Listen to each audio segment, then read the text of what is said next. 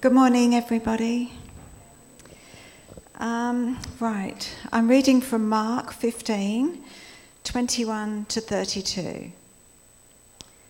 A certain man from Cyrene, Simon, the father of Alexander and Rufus, was passing by on his way in from the country, and they forced him to carry the cross. They brought Jesus to the place called Golgotha, which means the place of the skull. Then they offered him wine mixed with myrrh, but he didn't take it. And they crucified him.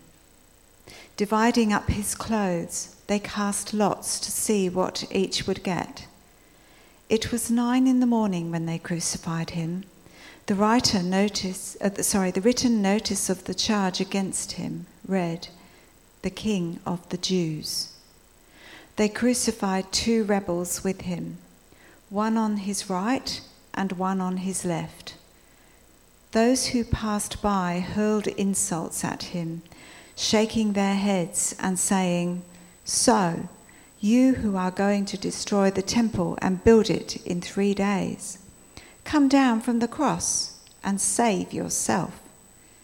In the same way, the chief priests and the teachers of the law mocked him among themselves.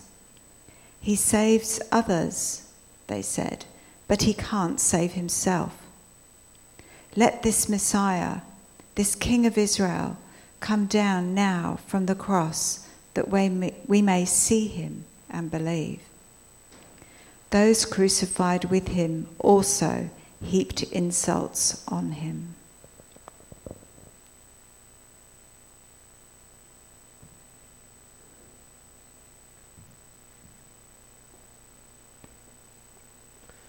I encourage you, if you have your Bibles, there's a few scattered around the pews.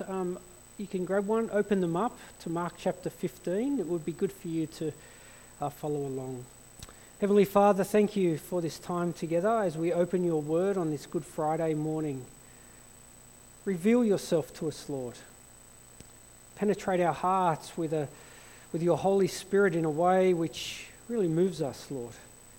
If it's encouragement that we need, encourage us, Lord. If it's conviction we need, convict us, Lord. If it's rebuke that we need, rebuke us, Lord. If it is hope that we need, give us that hope, Lord. And through all this, strengthen our faith, Lord. And we pray it in Jesus' name. Amen. Well, around his 50th birthday, Pastor Ed Dobson was diagnosed with amyotrophic lateral sclerosis. Sorry for all the nurses and doctors, I have no idea how to say that. Or Lou Gehrig's disease. Over time, the disease attacks neurons that control voluntary muscles. As nerve cells degenerate, muscles atrophy, there's no known cure, and eventually the body just gives out. Shortly after the diagnosis, Dobson wrote this. He wrote, "I felt like I was sinking into the darkness. My life was over. I felt like I had been buried alive." But 13 years later, Dobson says he has a very different outlook on life and on what it means to follow Christ. Before the disease, he basically focused on the resurrected Jesus. Now, he says, he focuses a great time on the suffering Jesus. "Even when my body doesn't work," Dobson says, "I remember the Jesus who created the universe, limited himself to the human body. I find encouragement in Good Friday. I want to get to Sunday, but I'm more focused on the suffering." See, Good Friday is without doubt a time focused on suffering. The suffering of Jesus, his death on the cross. But we need to be careful not to move too quick to Sunday, too quick to the resurrection. Because if we do, I think we're going to miss one of the most relevant realities of Jesus for our world today, and that is suffering. And if we move too quick to resurrection, we fail to identify clearly with how people are actually living their life. See, the suffering of Jesus gives meaning to the suffering of our world. And the suffering of our world is universal. And the passage we're considering this morning, Mark 15, 21 to 41, is an account of the final 9 hours of Jesus' life, and it's divided into three clear sections. In verses 21 to 24, Jesus suffers as he is led to the cross.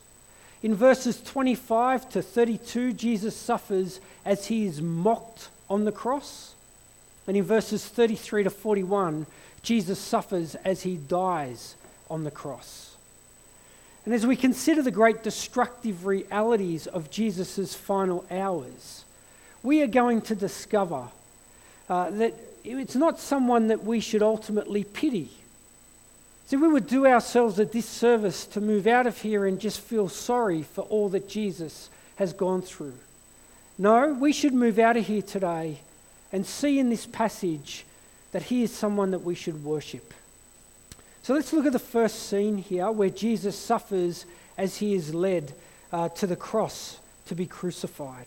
Have a look at verses 21 to 24. I'll read that again. A certain man from Cyrene, Simon, the father of Alexander and Rufus, was passing by on his way up from the country, and they forced him to carry the cross. They brought Jesus to the place called Golgotha, which means the place of the skull. Then they offered him wine mixed with myrrh, but he did not take it. And they crucified him. Dividing up his clothes, they cast lots to see what each would get. Now there's an old hymn which some of you will be very familiar with called There's a Green Hill Far Away. And it goes, there's a green hill far away without a city wall where the dear Lord was crucified who died to save us all. It's kind of a lovely picture in many respects, isn't it? A pretty green hill far away from the city wall, sheep, cows, nice flowers in the background, a light summer breeze. Well, the truth is Golgotha was anything but a green hill far away from a city wall. The most likely place was just outside of the city wall. And it wasn't a green hill, it was probably a rocky hill. And it was to maximise the number of passers-by who could mock the person being crucified, and to act as a deterrent from anyone else wanting to do a crime against the Roman Empire. It was to maximise the shame of the person. Now, Golgotha was the place of the skull, and it could be because there were so many people who were crucified there, but it could also be because it looked like a skull. Now, I was in Israel in 2014, and whether you can see it or not, at certain angles you can see. Now, in Israel there's a great saying, if it's not here, it's near. Now, this is probably the place of crucifixion. This is probably Golgotha, and it does look like a bit of a skull. Now, it's a bus station, and I think that's a good thing, because it would have been a place filled with activity. It wasn't a green hill far away. It was a place which could maximise the insults thrown at those who were crucified. It was just outside of the city wall. So if you come to the right there, the city wall's not far and you can see it. See, by this time, Jesus was so exhausted, we're told that he couldn't even carry the crossbeam. It was tradition for all the prisoners to carry their crossbeam to the place they were being crucified. So it all started back in the Passover meal. Jesus has been up all night. The Passover meal would have been late into the night. We hear there that he was betrayed by Judas Iscariot. And then he goes on to Gethsemane, where we saw that he cried out in anguish. And he says, my soul is overwhelmed with sorrow to the point of death. We're told he sweated droplets like blood in anguish as he faced taking on the sin of the world as the only righteous one. He was immediately taken before the Sanhedrin. He'd been arrested because of his betrayal. They came with clubs and he goes, well, what am I, leading a rebellion? They take him before the Sanhedrin, which is the Jewish ruling council. And then we're told that they spat on him. They blindfolded him. They struck him with their fists. And they beat him again. Well, very early in the morning, he's been up all night. He was taken to Pilate, where he was sentenced to be crucified. He was then flogged again. He was mocked with a purple robe. They twisted a crown of thorns onto his head. He was beaten with a staff. And again, he was spat upon. They spat upon him. By the time he's led away to be crucified, the anguish, the beatings, the ridicule, the floggings, they had completely drained all his physical energy. He was completely overwhelmed. He couldn't carry his crossbeam. Now you see, Mark mentions Alexander and Rufus. Now when he wrote this, possibly they were well known amongst. It was Simon who carried. It was Simon who carried. He was the father of Alexander and Rufus. That's all we really know about Simon. We don't need to talk much more about him. But he was just passing by. And the Romans could do whatever they wanted. They could tell anyone to do anything for them, the centurions. So they say, hey, you, come and carry this guy's crossbeam. Because Jesus couldn't carry it himself. That's how exhausted he was. Despised and rejected by mankind. Isaiah 53, a man of suffering, familiar with pain, like one from whom people hide their faces. He was despised, and we held him in low esteem. Blood, swollen face, bruises, cuts, other people's spit all over him. And they bring him to the place called Golgotha, the skull. He was offered wine and myrrh to dull the pain. Now that was a mixture they offered all the prisoners because of the excruciating pain that was part of the cross. It was like an anesthetic. It dulled the pain. But Jesus refuses it in verse 23, choosing to suffer to the extent. And if you think about it, he wouldn't have been able to respond on the cross as he responded in many ways. But he refuses it. Now there's a reason I use the word excruciating. It's from the same Latin root word as crucified. There's a reason excruciating is the word for this. Crucifixion was excruciating. In fact, Cicero, the Roman writer, said, let it never come near the body of a Roman citizen, nay, not even near his thoughts, his eyes, nor his ears. The Romans would never do this to their own. It was only for those considered outside of the Roman Empire. It was shameful for Romans to even think about it. Well, Jesus was stripped naked. The soldiers cast lots for his clothing, adding to this great shame. His hands and his feet were nailed to the cross. The cross was raised up into a hole, and there he was left to hang. A small ledge would have been about halfway up, maybe around his feet, which helped the prisoner to just push themselves up to breathe. See, eventually,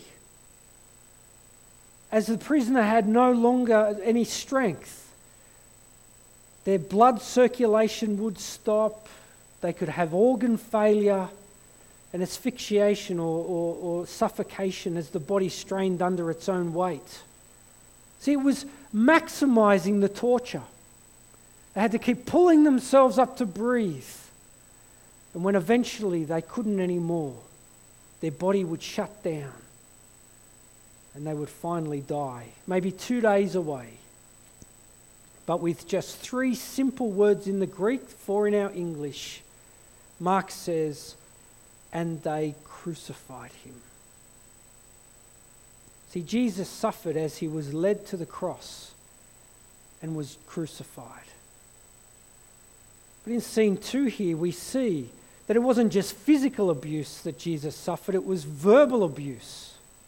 Jesus suffers as he's mocked on the cross. We're told in verse 25 it was 9 a.m., 3 hours after they started leading him to the cross, that they crucified him. Remember, this is a busy time in a busy place. 9 a.m. in the morning, frantic activity. There was a reason that they hung a sign over him to add to his shame. Well, this is who he is, the King of the Jews. Well, even though the leaders said, don't say the King of the Jews, say he claimed to be the King of the Jews, it's obvious that everyone knew how pathetic this was. A king with authority wouldn't be cursed by hanging from a cross. A true king wouldn't have ended up like that. And then we're told in verse 29 to 32, those who passed by hurled insults at him, shaking their heads and saying, "So, you who are going to destroy the temple and build it in 3 days, come down from the cross and save yourself." In the same way, the chief priests and the teachers of the law mocked him, saying among themselves, saying, "He saved others. He can't even save himself. Let this Messiah, this King of Israel, come down now from the cross that we may see and believe." And then the criminals, those crucified with him, also heaped insults on him. See, the mockery is bad enough. But the patronising shaking of the head, I don't know if you've ever experienced that, but that's one of the most offensive things that you can ever do. Ellie and I, when we were up in Kununurra, Obi was born and he might have been a few months old. He wasn't old at all. And we had to get an ultrasound done on his stomach. Now, because we were so remote, they were going to fly us to Perth and it would have taken 3 months. And then we had to visit Sydney. And so being in the big city now, we thought, we'll go to the doctor and see if we can. And we got in the same day. That's how different it is. Anyway, so we take him into Penrith because Ellie's family lives up here. We took him into Penrith, had the ultrasound done, and as we were coming out, it was time for him to sleep. We had a pram which could lay flat, so we laid him on the pram, hoping he'll go to sleep. And as we're wheeling through the waiting area of this specialist ultrasound clinic, it was quite busy, very busy, I suddenly see this older lady, that's irrelevant, her age, but this older lady just look at us and start shaking her head. And then she turns to the person next to her and goes, "They haven't even strapped their baby in." Oh. And then she goes. Now I'm glad Ellie was with me, because I can guarantee that I wouldn't have been fit to be a pastor standing in front of you this morning with what I wanted to tell that lady and what I was prepared to tell her. There is nothing more patronising than someone who has no idea what's going on here. But look at what Mark records here. Verse 29, they're shaking their heads as they hurled insults at him. "You are pathetic. You said you could rebuild the temple in 3 days. You can't even get yourself down from the cross." If you want to know what shame and humiliation and rejection is, see, back in chapter 14, once Jesus was arrested, we're told everyone deserted him and fled. His disciples disowned him. The Jewish leaders reject him. The Gentile leaders reject him. Peter, the rock on which the church was to be built, 3 times rejects him. And now he's in the everyday people, the ones who he'd been ministering to, who had been giving hope to, and now they're rejecting him. The God of the universe, the creator of them. All creation is looking at him as he has given up everything to come and dwell amongst them, to die on the cross as a substitute for their sin. And all of creation is looking at him and going, how pathetic. How pathetic. He's been suffering as he's led to the cross. He has now suffered as he is mocked on the cross. And now he suffers as he dies on the cross. Let me read you verses 33 and 34. At noon, this is 3 hours after he's been crucified, darkness came over the whole land until 3 in the afternoon. And at 3 in the afternoon, Jesus cried out in a loud voice, Eloi, Eloi, lama sabachthani, which means, my God, why have you forsaken me?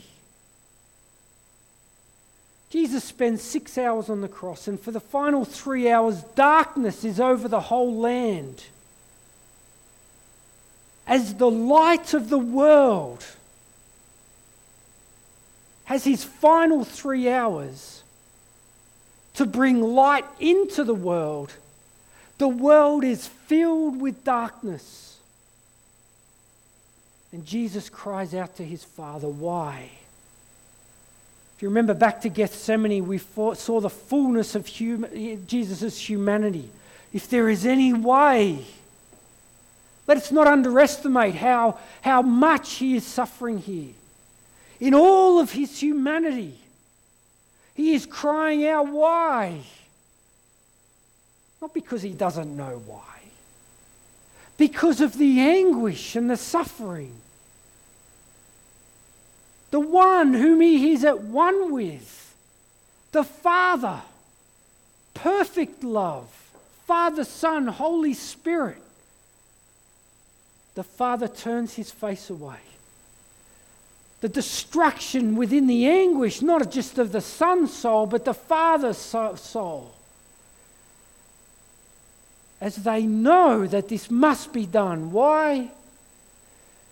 Because the rest of the world is looking at them going, you're pathetic.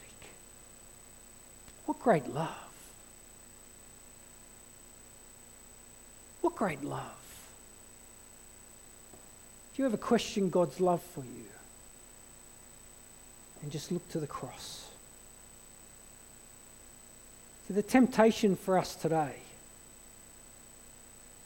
is to stick in this suffering.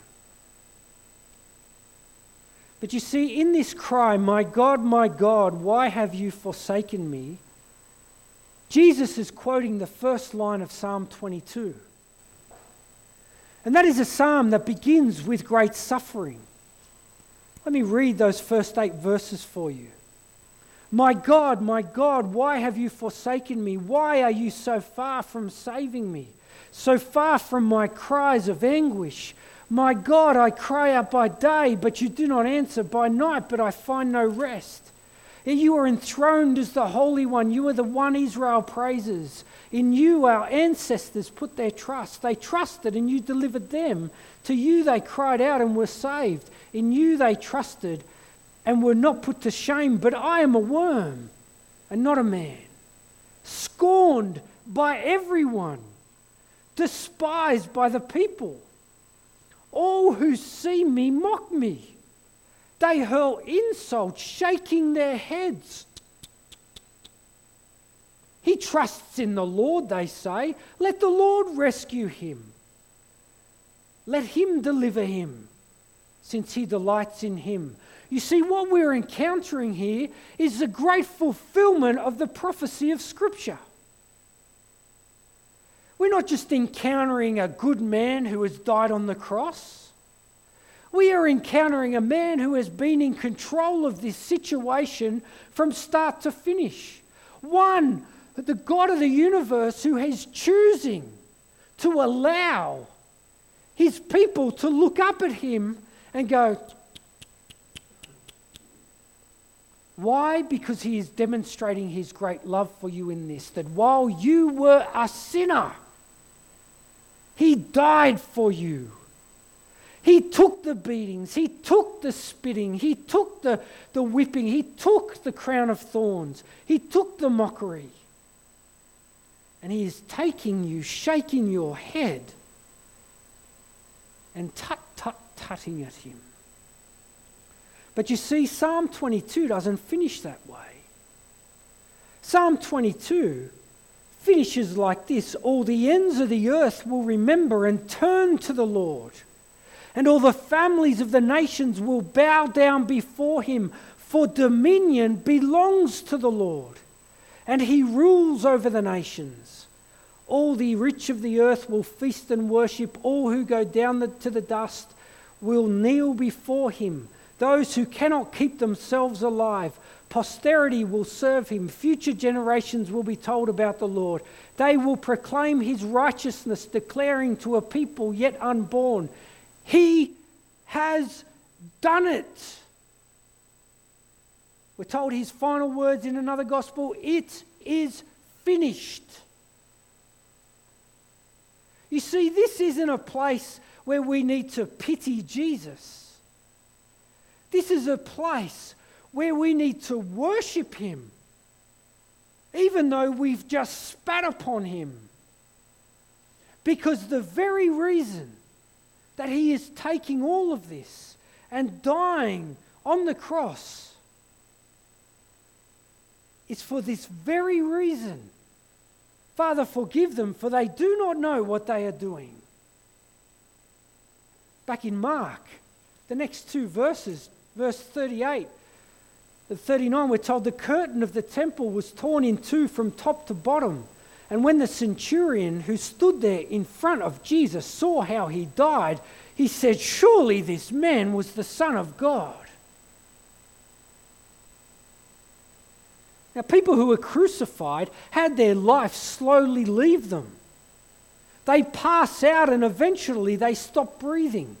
They have no control over that. It could take 2 days.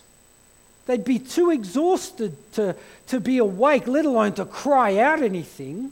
The centurion had seen people crucified over and over and over, and he's looking up at this man who cries out and then just dies.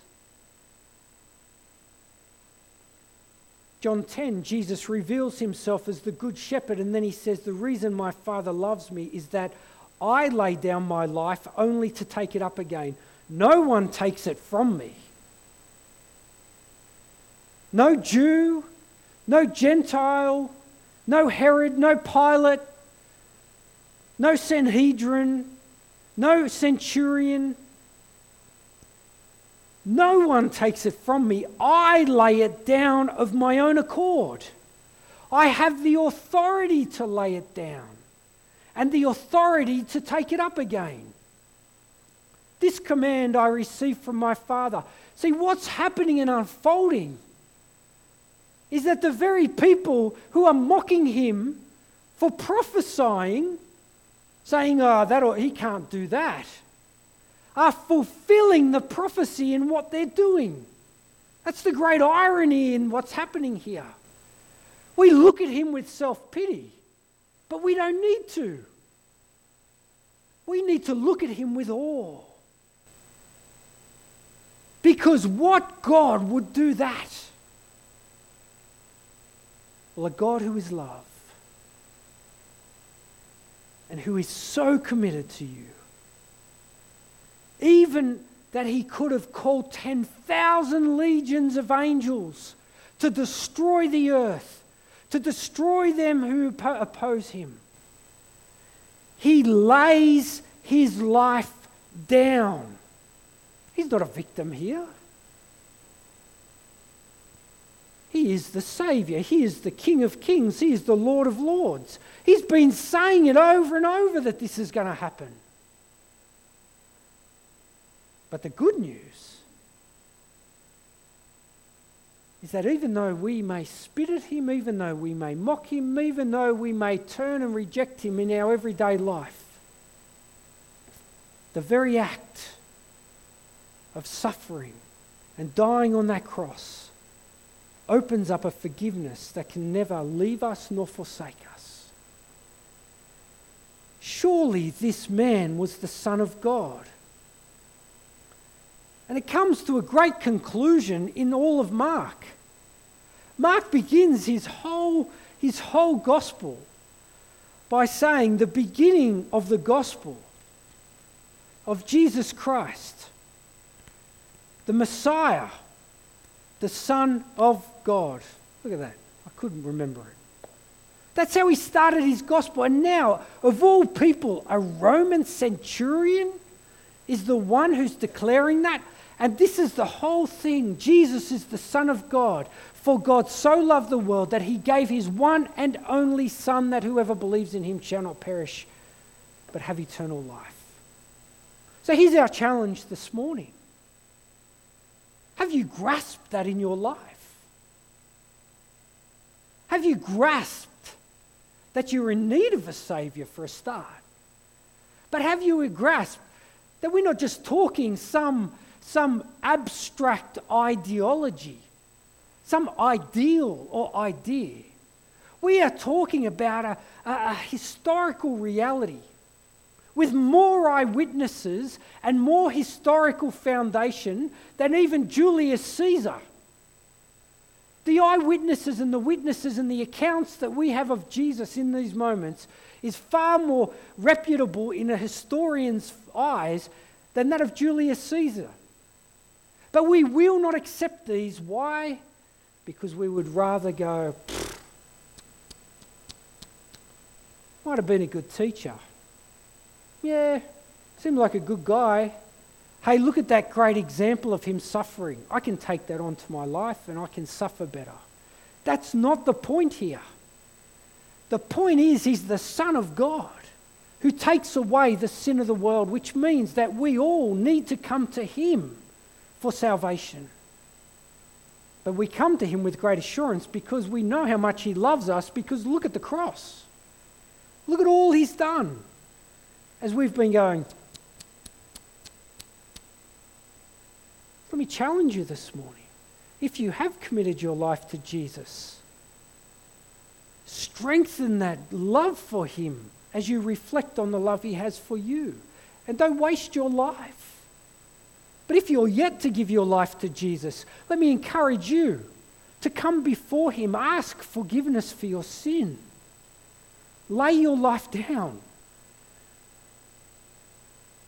Because on Sunday, when we see that he's raised again to life, we can see that everything he claims about himself is true, and that there's no better place to be saved from your sin, to be taken from the darkness to the light. And the promise is that you will have every tear wiped from your eye, that every suffering will be disappeared in the life to come.